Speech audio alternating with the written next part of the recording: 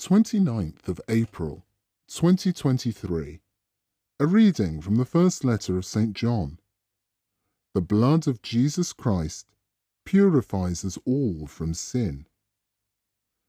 This is what we have heard from Jesus Christ, and the message that we are announcing to you. God is light.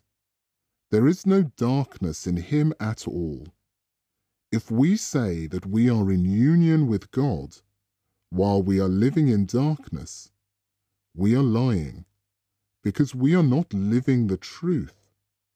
But if we live our lives in the light, as he is in the light, we are in union with one another, and the blood of Jesus, his Son, purifies us from all sin.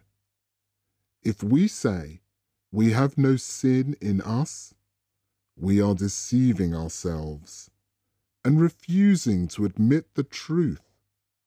But if we acknowledge our sins, then God, who is faithful and just, will forgive our sins and purify us from everything that is wrong.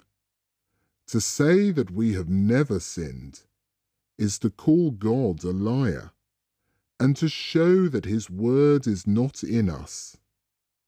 I am writing this, my children, to stop you sinning.